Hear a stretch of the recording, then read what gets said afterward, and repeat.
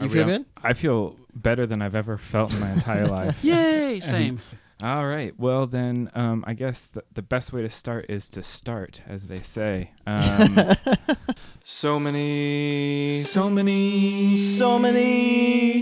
damn books. I'm Christopher. I'm Drew. And this is So Many Damn Books. And we have Charlie Jane Anders in the Damn Library with us. Woo! Welcome, Hi. Charlie. And, Hi. Charlie Jane Anders is the author of All the Birds in the Sky, which won the Nebula, Crawford, and Locust Awards and was shortlisted for a Hugo. Also a novella called Rock Mannon Goes for Broke and a short story collection called 6 Months, 3 Days, 5 Others. And her latest book is The City in the Middle of the Night. Her short fiction has appeared in all of the great places. So many great places. Some have won Hugo Awards, and Anders also hosts the long-running Writers with Drinks reading series in San Francisco. Oh, yeah. Yeah. Yeah, And so thanks and welcome to the Damn Library. It's so good to be here. Thank you so much for having me. I'm super excited. This is so much fun. Oh, I'm so glad. Yeah, we're really stoked. All the Birds in the Sky was one of the first books that we read on the show that we unanimously were like, we both That's so adored great. this book. Yeah. Well, we I'm glad loved you it. fired the person who didn't like it. I'm glad that one person who didn't like it just got voted off the island. Yeah, like, you that's know, what happened. Yeah, no, that really means a lot to me. Thank you so much. I really appreciate it. Yeah. And I love what you all do on this podcast and on the website, and just like getting people to more involved with books. It's like super awesome. I love it. Thanks. Yeah. Well, one of the ways that we like to get people involved with books is make drinks inspired by books.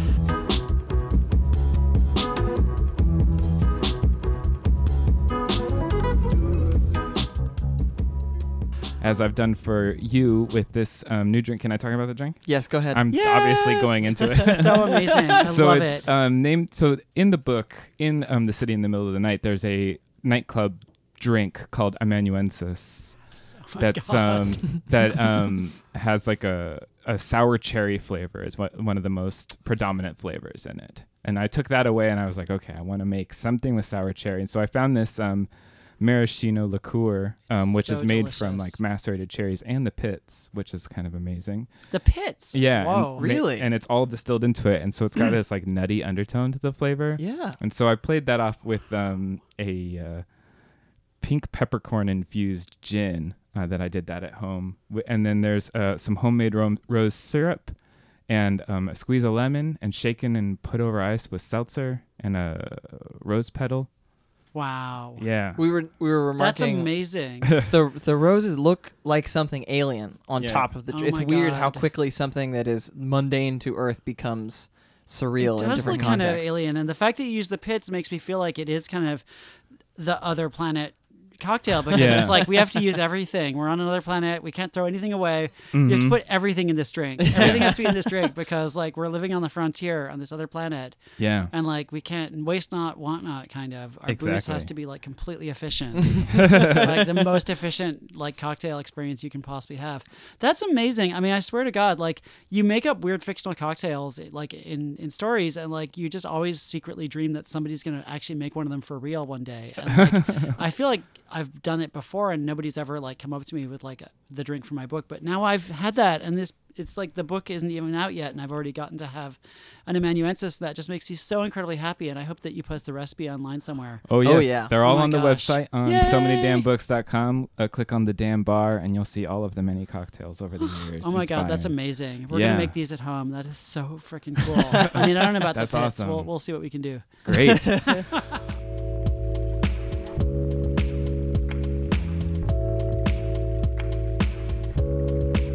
That's the drink. I guess what'd you Oh yeah, what'd you buy? buy? That's what we do next. That's what we do That's next. what we do next.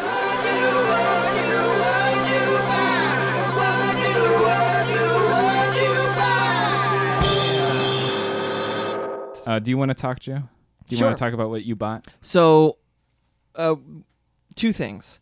Both are slightly futuristic, but slightly more down to earth futuristic. One of them is featuring a story of yours, the People's Future of the United States, a new collection that Victor Laval and John Joseph Adams put together. Mm-hmm.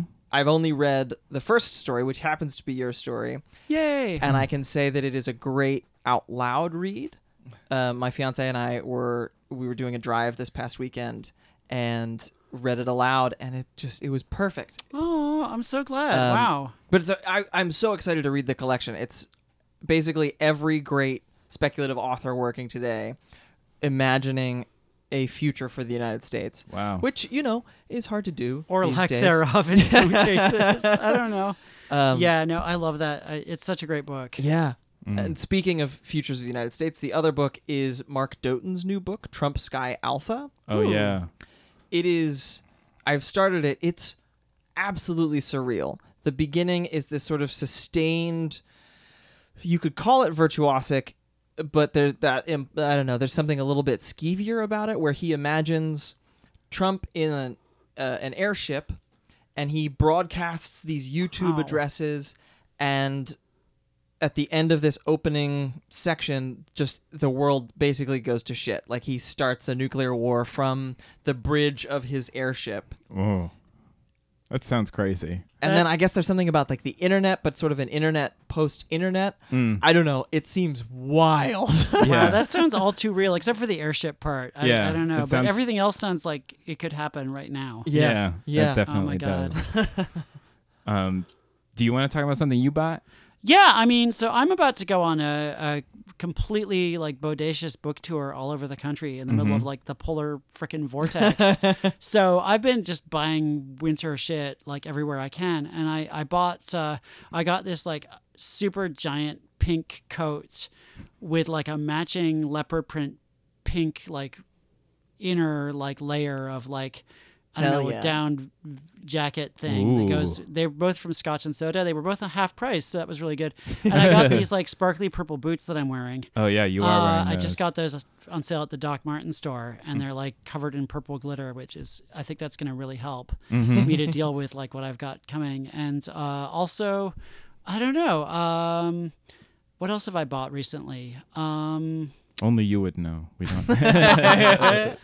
I also bought the first issue of Wonder Woman by G. Willow Wilson, which I'm super excited about. I haven't read it yet, but I'm just completely over the moon that she's doing that because Yeah. her Ms. Marvel was just like the greatest thing in the universe to me. And I loved she just that. like she redefined everything with her Ms. Marvel comic, and the fact that she's now doing Wonder Woman, which is like to me like the greatest superhero of all time. I feel like this is like a great era to be loving comics. Yeah. And That's there's a lot true. of great stuff going on in comics right now, but that's the thing that I'm just like, yes.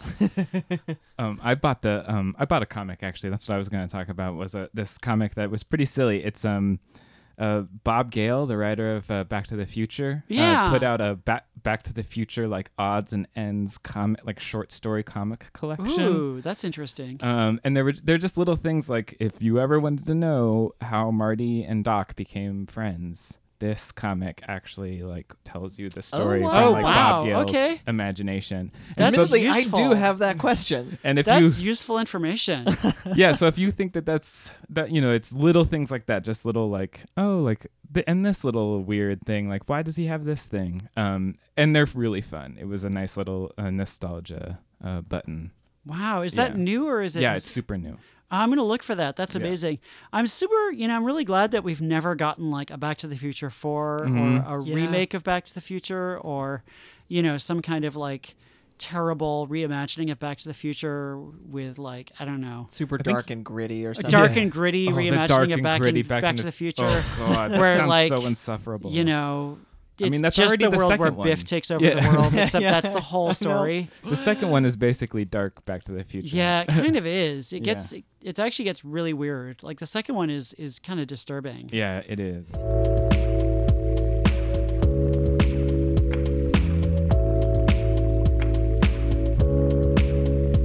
But there's, there are good things in our current reality. That Yes. Are, that, like, I don't know, like new novels. Like yeah, this, Like new this novels, book! Like like the city booze. and- There's like booze. City in the Thank Middle God of the there's Night booze. by Yeah. Charlie Jane Anders. Let's talk about your new novel. It's Yay. can you tell our listeners what it's about? Yeah, so my kind of log line for the novel is a girl gets banished into permanent darkness and she survives by making friends with the creatures that live there in the dark. And that's kind of like the kind of one sentence description of it. It takes place on a tidally locked planet, which means that there's a permanent day side and a permanent night side. The sun never rises or sets. Everything is kind of just like the sky is always the same. And people kind of live on the edge of this permanent night. And this girl named Sophie gets kind of dragged into politics, and through a series of mishaps, she ends up getting kind of blamed for something and gets driven into the night where she's expected to die because it's really, really, really freaking cold in the night because there's never any sunlight there. And instead, she actually discovers that these creatures in the night that we've been basically hunting and eating are actually intelligent and have their own society, and she learns how to communicate with them. And then she comes back and gets dragged into politics again, but, in a different way. Mm-hmm. And it's just sort of about, what it would be like to live on this other planet, but also about trying to understand creatures who live in a habitat that we can't even visit, and they can't visit our habitat. And it's kind of like this weird, this thing of like trying to understand the other when there's so much, between us, kind of. Mm-hmm. I guess when I was thinking about this book, I kept thinking about the persistence of vision. Like there's this huge world that I feel like it exists in, and I could see it like referring to other little parts of the world. Oh, nice. And it just felt like a very, complete vision. And I was curious, were you reading while you were writing this? Like, how did you keep that persistence of vision going? Yeah, I mean, so the process of writing The City in the Middle of the Night was unlike anything else I've ever written. And I've written like a bunch of novels, including some that never saw the light of day. And like, this one, it was kind of a messy process. I mean, it's always a messy process, but this one was really bad, kind of. I was really obsessed with this idea of the tidally locked planet where there's like the day side, the night side, because those are real. Like, I think that most of the habitable planets in our galaxy are tidally locked. Most of the planets that are in the habitable zone of their star. So it's really likely that if we ever get outside the solar system, we would be colonizing a planet like that. And so I was sort of obsessed with that, and I was trying to imagine it, and I basically spent I want to say like a year and a half, 2 years just writing in notebooks. And I just wrote I filled like 4 or 5 blank journals with just stuff. And I was trying to get the story kind of nailed down, but that never really happened with that phase of it. I just wrote tons and tons and tons of stuff, and a lot of it ended up just being world building about like every aspect of the human civilization on this planet and the alien civilization and everything else, and tons of stuff. Like what's in the book is like kind of the very tip of that iceberg, I feel like. Cool. And that's kind of what I had to do in order to be able to finally write the story, was to just figure out tons of stuff. And I was talking to lots of people. I was talking to scientists and just other random people. I was talking to a friend of mine who lived at McMurdo Station in Antarctica. I was talking to just like doing, I wouldn't say I did research. I think I just kind of poked around and read a bunch of weird stuff and just read some scientific papers, but also just like noodled around and ended up with this kind of giant sprawling mess, none of which was usable. Like none of that stuff ended up in the book. I had just like a bunch of scenes that were like kind of garbage. But the world building was basically what's in the book now. And so that was kind of the thing. It was like, I've never had a book where the ramp up phase of just figuring out the world took so long and was so kind of complicated that by the time I was writing it, it was like, okay, at least I know that stuff. I don't know anything else, but I know that stuff. Yeah, it seems like you're like building your detail bank to be able to like actually react to something, like not just like, oh, that's something from Earth, but to actually pull it from the planet. I don't know. I was really obsessed with any time that there was a creature, which was, so the conceit that the book starts the book is about language and that it's been translated back down to Terra, which I loved this. Like, so you would hear of something like the bison and you'd get an idea of what a bison is, but it's not. It's some creature that has like other things. So anytime you would get a description that would then say like something about a tentacle or a beak or something that you weren't expecting, it was like suddenly made it even more alien and strange, this world. I really loved that. Oh, yay. That was like a cheat kind of for me. Like that, I was like, I want to have this future world. I don't want to have a lot of names for things that are going to be like 20 consonants and like a million like weird symbols. I want to have like everything be easy to read. I wanted to have it be all the names that we already know for stuff. So cat, dog, bison, crocodile, whatever, and like, so I was just like what if it's been translated into English and they just used the common English words instead of the words from the future?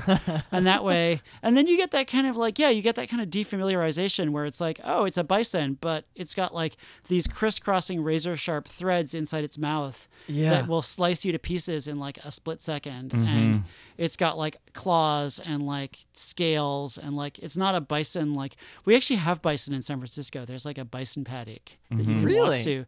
Yeah, I go and hang out with the bison sometimes.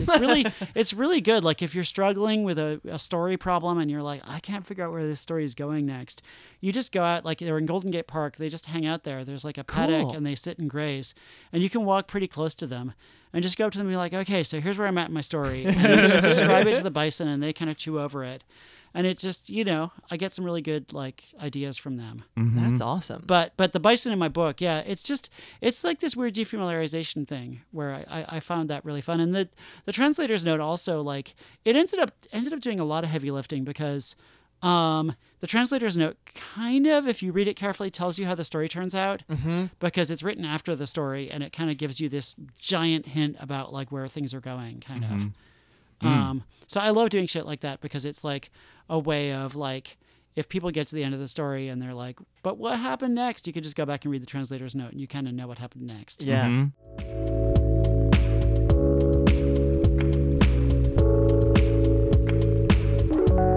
I love reading science fiction that shows me something new and that feels tangible and like it's something that I might see if I go out into the universe. Like I remember seeing Interstellar and reading all of the articles where they were like, physicists actually learned something about black holes trying to model them for the movie. That's so, insane. As I was reading this and thinking about like, wow, okay, what would it be like? What does the sky look like? Wow, I never thought about this.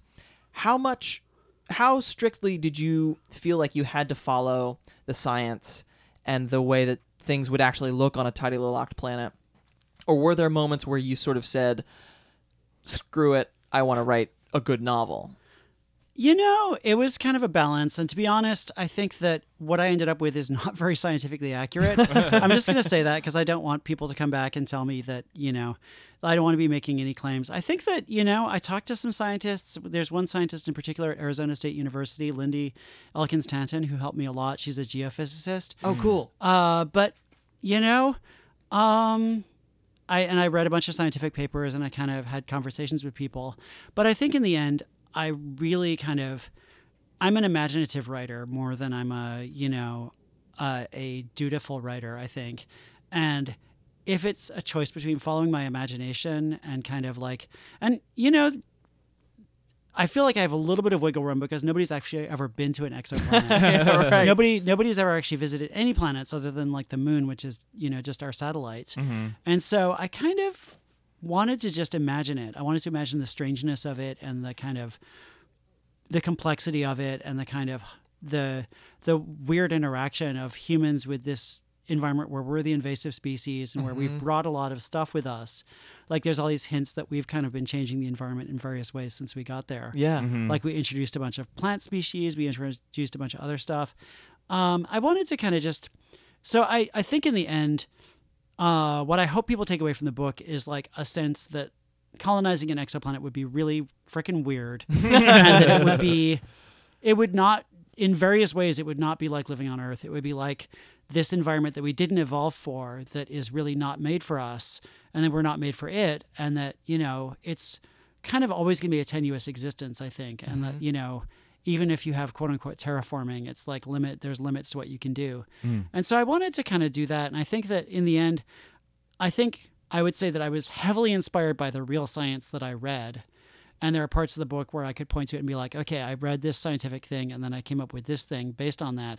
But in the end, I think that there's a lot of liberties that I took and a lot of stuff where I was like, this is the story I have in my head. And I kind of wanted it to be poetic and weird and kind of a little bit fabulous. Somebody was telling me the other day that I feel like it's like this weird kind of scientific magical realism almost. Yeah. Yeah. So, Yeah. I mean, there are just details that are so like the time plan, like where all of the city, like there's like times that like the everybody's right, because there won't be any time because it's day all the time, so Right. they have to have all of these Oh, rules. like the shutters that the come shutters down. that come Yeah. down, and The everybody's smoke in got the curfew. sky. Yeah, Yeah. like there's little smoke signals to follow. Like, oh, I know what time it is, and not only is it important to know what time it is but for the law. Like, I was really interested in that. Yeah, and that's a real thing. And actually, I just did an article for The Atlantic, which I think is coming out soonish, about like the real science of tidally locked planets. And that was the thing that scientists do think about. Like when we go live on one of these other planets, like if the sun never rises, the sun never sets, the sky never changes. Like there's no seasons probably. There's just this kind of, at least on the planet that I came up with, there's this like constant cloud cover that just always kind of looks the same. It's just kind of pale gray, and there's no way to track the passage of time, and there's no way to know when to sleep or when to work or when to do anything.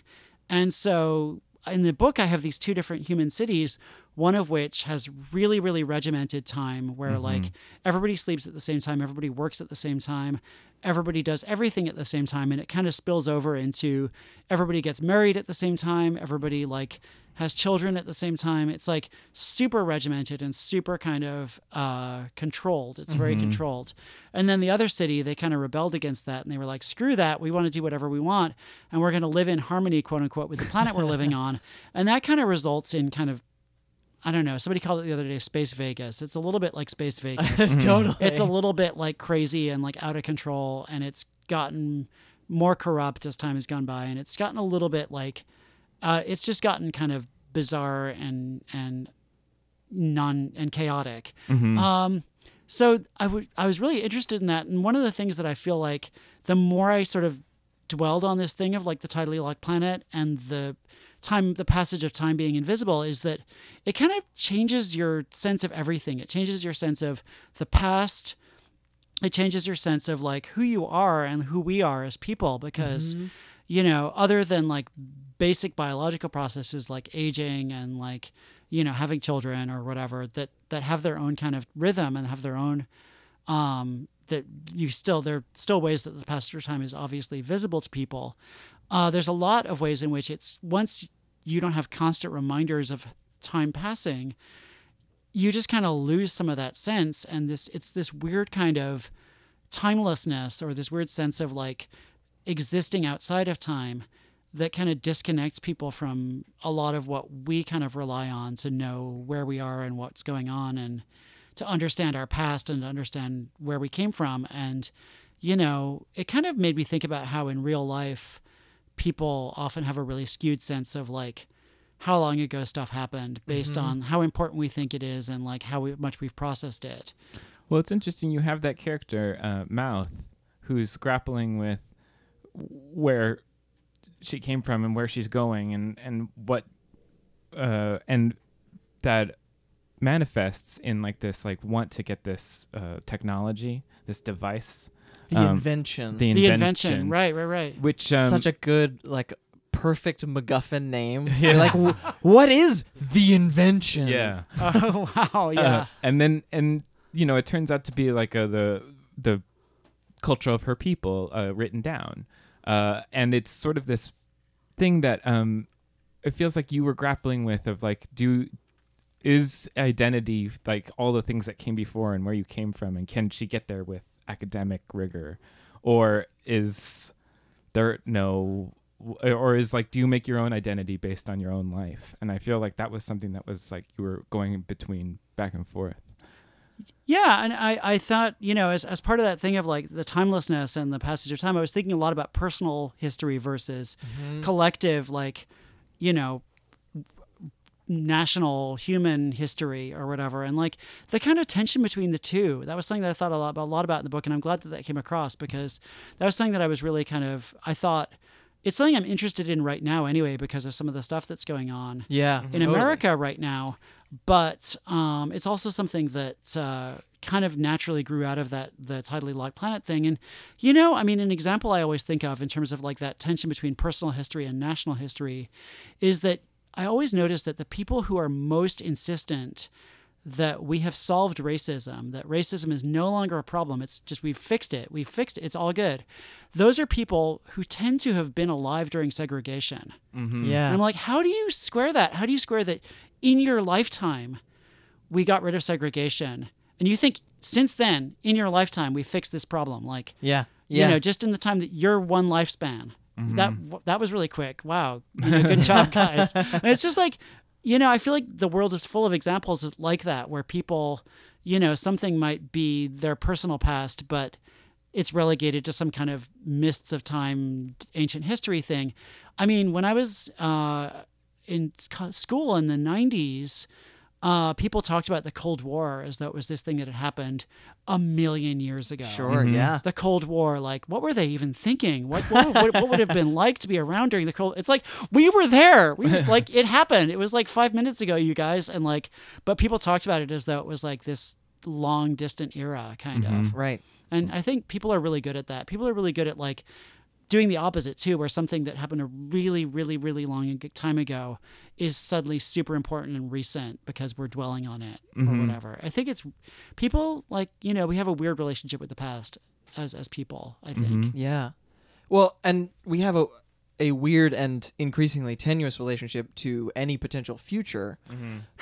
Yes. But I was listening to, I think it's the most recent episode, I don't know if it will be when this airs, of your podcast that you have yay. with your partner.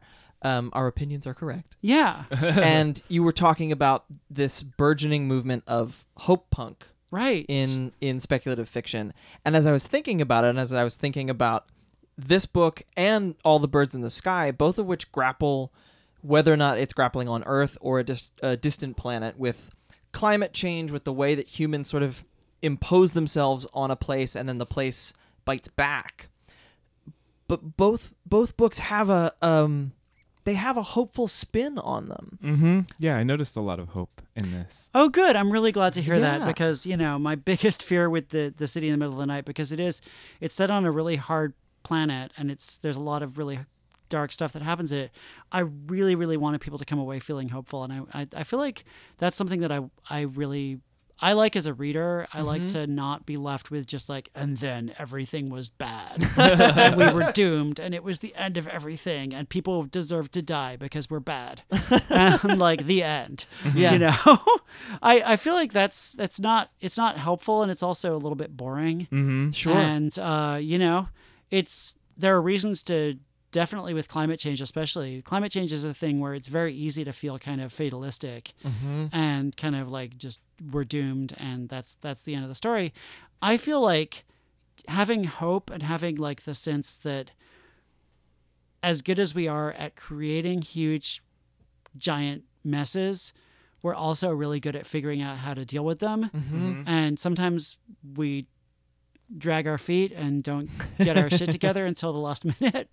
Sometimes we like do an all-nighter and cram the night before the test, but we're really good at problem solving. Like humans are really good problem solving creatures. And like, I don't know. I mean, I think that both All the Birds in the Sky and The City in the Middle of the Night have a similar sense that, if we can kind of look outside ourselves and if we can kind of understand a broader perspective, then there's hope. Like that's kind of the thing that ties those two books together, I guess. Yeah.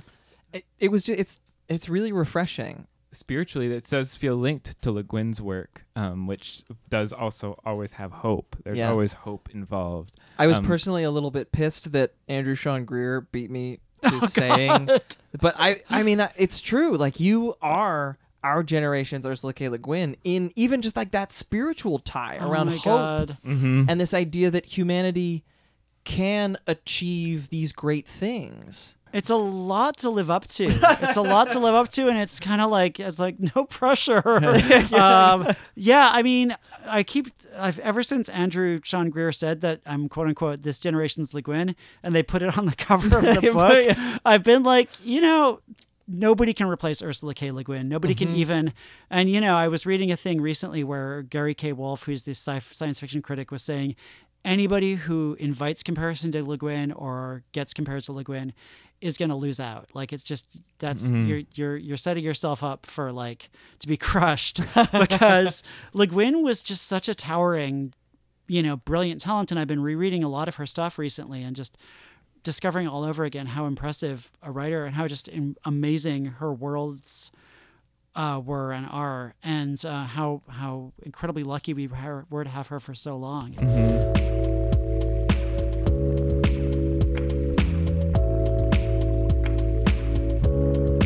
The thing that I love about her work, and I did when I wrote City in the Middle of the Night, she was still alive, and I was definitely thinking about her work a lot while I was writing it, along with other writers who I think about a lot. Like I always think about Doris Lessing a lot. She's like somebody who is a huge touchstone for me.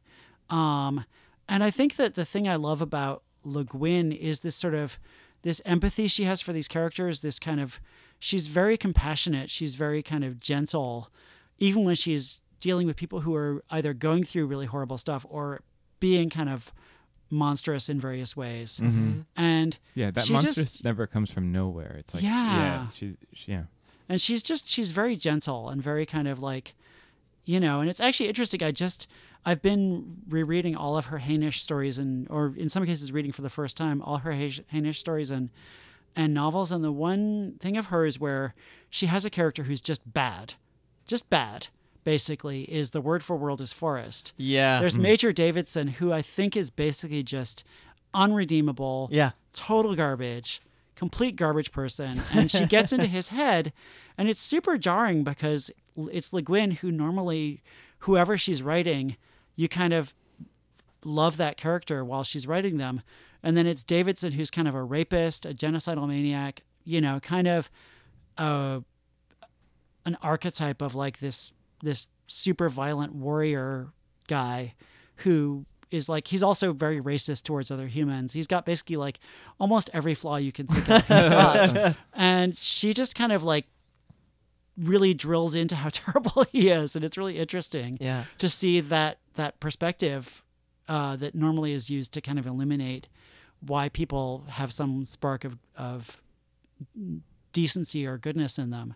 So it's interesting. Yeah, we're talking, or you brought a specific Le Guin, 5 Ways to Forgiveness, for us to read. Was there anything in particular, or is it? I mean, you said that you've been rereading all the stories. Was there anything particular about this collection / novel?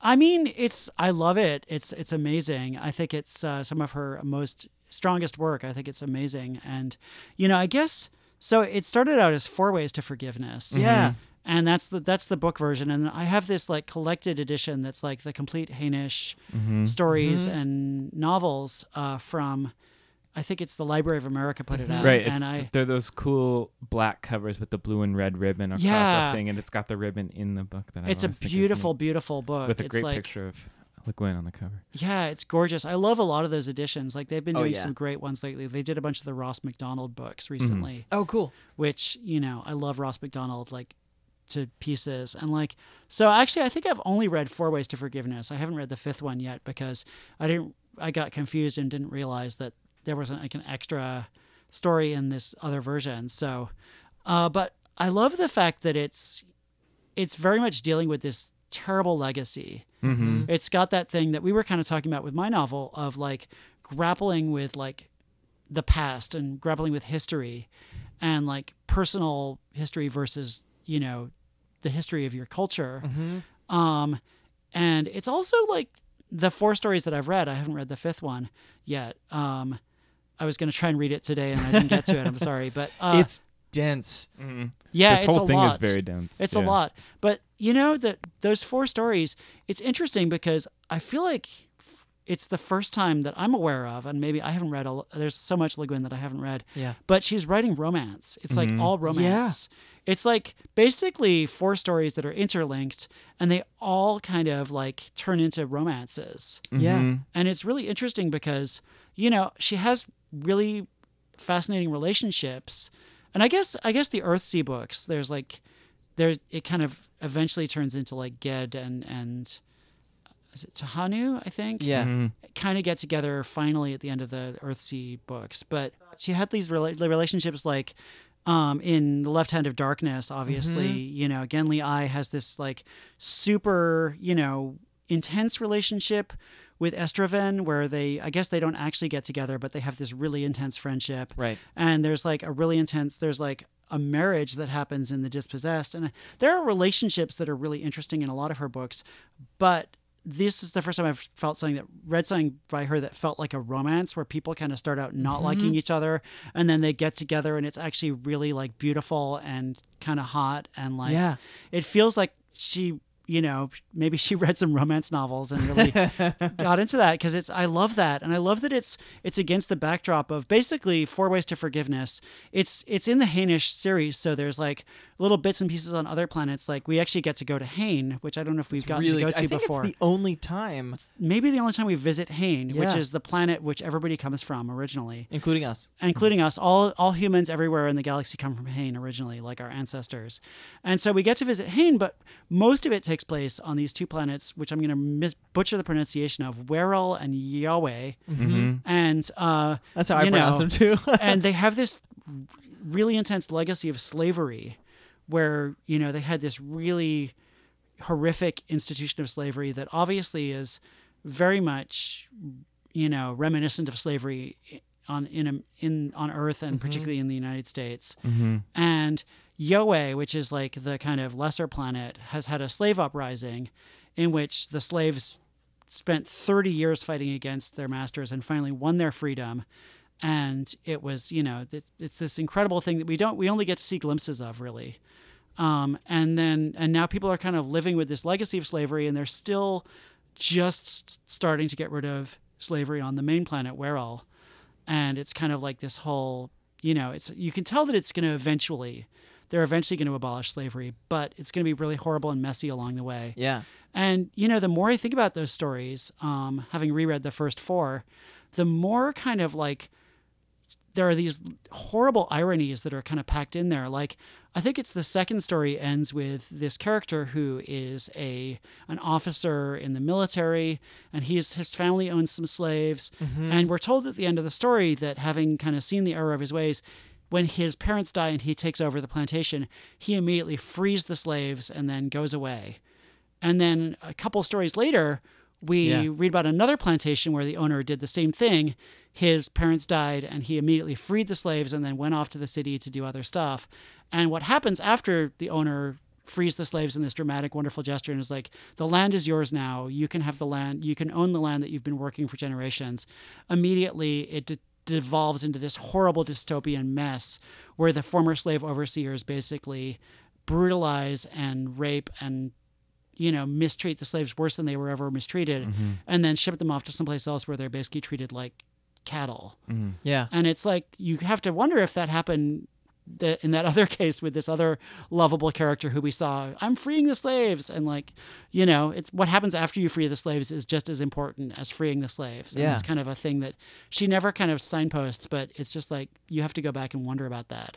Yeah, I think that's why, reading this showed me like part of why writing sci-fi seems so seductive. Like you can deal with these issues, but deal with them in this sideways way where you can, I don't know, get into them in a way that I don't think I could if it was straight history or something of what's going on. Yeah, I mean, your point earlier about generationally, people who were alive during segregation are now like, oh, racism is fixed.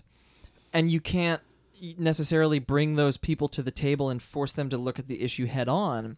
But with science fiction, you can point out like, hey, there are no easy answers, and this shit is really uncomfortable.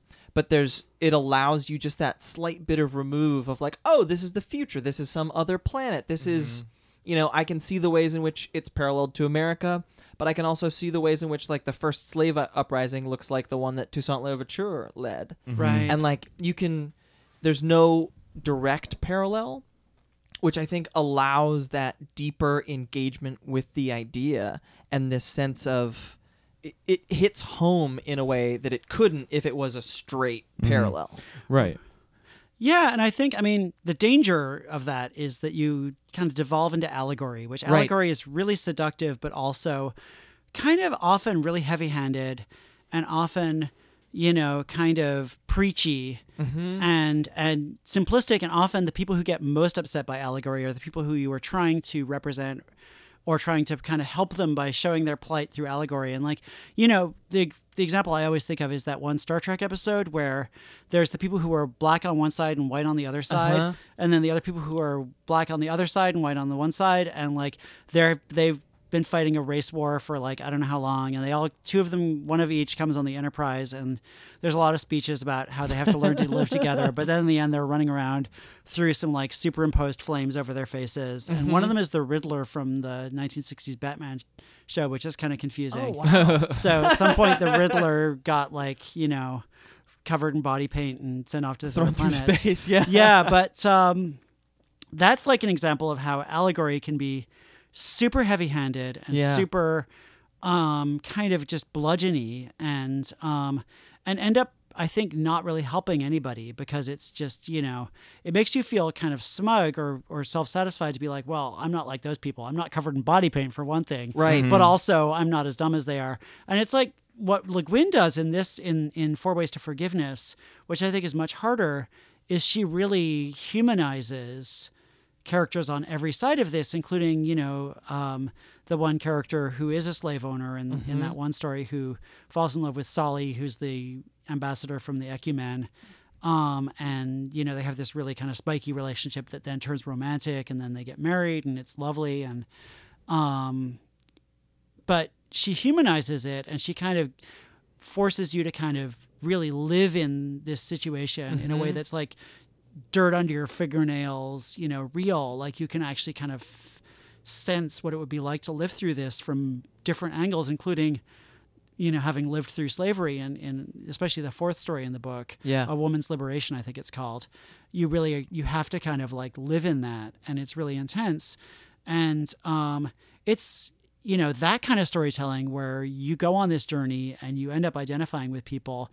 That's the power of fiction, I think, is when you really are kind of drawn in and kind of live in something, and then you come out the other end and you're like, okay, wow, maybe it's not necessarily like I'm now going to change my entire behavior thanks to having read this story. It's more just like it kind of just sticks in your head, especially when you're in the hands of like such a powerful writer as Le Guin, I think.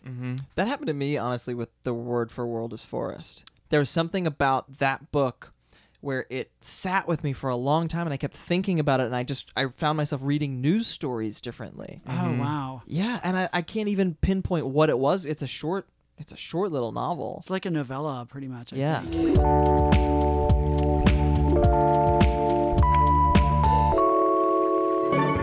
When I was reading this, I was thinking more of like Anthony Mara and Constellation of Vital Phenomena while I was reading it. Just in that, like, it's these short stories that are very close to brutal realities in Chechnya, and it's either happening or it's just past, and it's these things that I don't know, like that's what I was getting from this, that it's like just post something horrible has happened, and there's some peace in some of these stories that I was really like connecting to. Yeah, and I think that's part of what makes it so poignant and amazing, is that it's not about the atrocities so much. I mean, some of it is, but it's mostly about the aftermath and like, how do you move forward? How do you, once you've like defeated a great evil, which, in this case is slavery, how do you move forward? How do you build a better world in the wake of that? How do you not just, then go on to make other messes or worse messes, or just, how do you turn that into something that people can live with? And there's never going to be any easier answers to that. And Le Guin doesn't offer any easy answers. The main thing that she offers is that, you have to, I think that especially in the fourth story, this idea that you really have to, leave behind the kind of slave mindset and the patriarchy and the kind of misogyny that was foisted on the slaves, especially on Yahweh. You have to kind of, it's not enough to free it's not enough to free your body. You have to free your mind, like, and your ass will follow. Right. Kind of, Right. And there's always moments like often the stories turn on like moments of like kindness, Forgiveness. Yeah, which is forgiveness. might be one of the reasons that might be why she called it that. There's something neat about this idea that the problem is never solved and you have to keep working at it, because it feels like that's almost what she did in going from 4 ways to forgiveness to 5 ways. Yeah. Right. And the fifth story, without saying too much, it does take place a little bit further down the timeline, and it Mhm. brings back old music. Yeah. Oh yeah. Um, Okay. Cool. But she wrote it, I think, 5 or 6 years after Four Ways to Forgiveness came out. oh, okay. And there's something that really struck me, this idea that it's, you can go back and keep adding to this tale. And in some ways you'd look at that and be like, okay, you weren't satisfied. There's this myth around creators who are like, oh, I'm not satisfied. I'm going to keep, it's George Lucas and the Star Wars movies. Like, he Yeah. won't stop fixing them. Right. Whereas this is, no, the story keeps going, and I have evolved as a reader. I have evolved as a writer, and I want to keep working on it. Mm-hmm. And it's just really cool. Like, I wish more people would do that kind of thing. Right. Yeah, I mean, I think I would love to see more people just like, especially adding on versus like going back and endlessly revising and, kind of continuing or kind of finding what the next thing is. I think that's really cool. And like, there are certain writers who compulsively went back and reworked and rewrote their stuff. Henry James, I guess, like was Yeah. infamous for like, he would go back and rewrite all his old novels to make them more dense and unreadable. And it was just like, he would be like, this needs more words here, and just like kludge them up. I think of John Fowles, The Magus, which he like fixed and changed Oh, yeah. and Oh, deleted wow. 100 pages of and then added 100 more. Oh, Yeah. wow. Or like Ugh. Clarissa by like, Samuel Richardson. Mhm. Clarissa by Samuel Richardson. Like, there's 3 different versions of that because he kept revising it Yeah. Mhm. and, making it longer and more kind of elaborate every time. Even like Stephen King with The Stand. I know people Yeah. who've read the OG Stand, which he like pushed out. You can't find that anywhere. Yeah. And people are like, it's a better book. It's tighter. Yeah.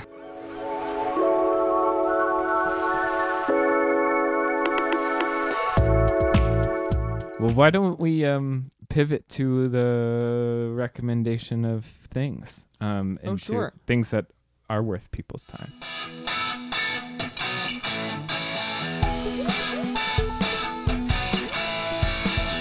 We read some pretty cool books. We recommend you take a look. Yeah. Do you want to start? Sure. I recommend this novel, Talent by Juliet Lapido. It just came out, and it's about someone trying to write their PhD and a paper on inspiration, how you don't need it, that it's just work. That is what it is. It's not inspiration at all. And as they're trying to work this out, they find the family of like a sort of Salinger type of thing and it turns out this Salinger type of character was still writing while they were in their hermithood, I guess is what you might say. And it's a unreliable narrator, and she's sort of unlikable in a lot of ways, and it's sort of like a fascinating look at like what you do when you're desperate for inspiration, really, and what and I love the academic conversation of like talent versus work. Yeah, that's and, awesome. And this is a really interesting exploration of that. And it's also ridiculously fast. Like, it's one of these really, really fast reads. I couldn't believe how quickly I read it. Do you want to recommend something, Drew or Charlie? A Song of Blood and Stone by Elle Penelope is a fantasy book that I read recently, and I think it's being reissued now in a slightly longer version, and it's so amazing. It's actually kind of a romance. It's got that romance thing going on. It's got a romance between a woman who's kind of a unique magical presence in this world that's at war with this magical kingdom. And then she falls in love with a guy who turns out to not be exactly who she thought he was.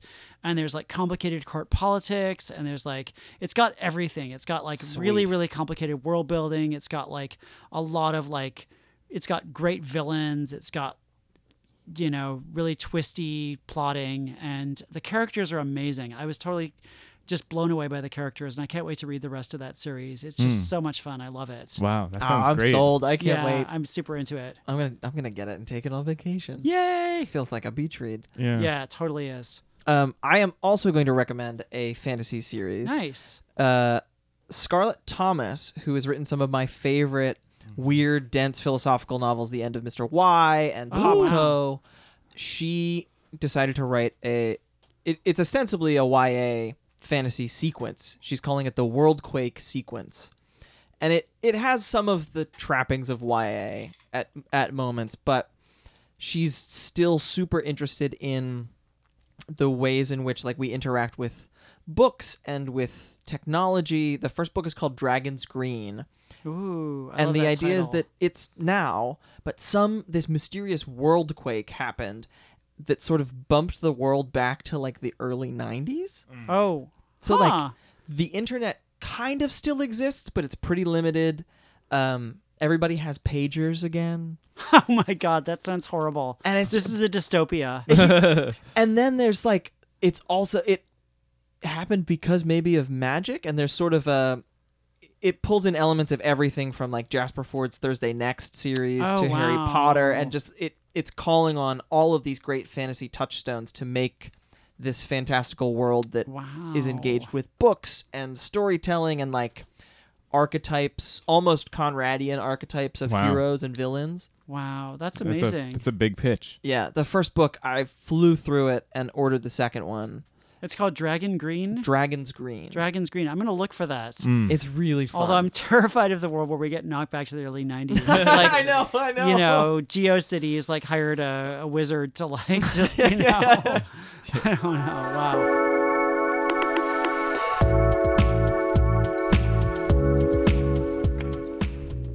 Let's see. What else are we supposed to do? Talk about.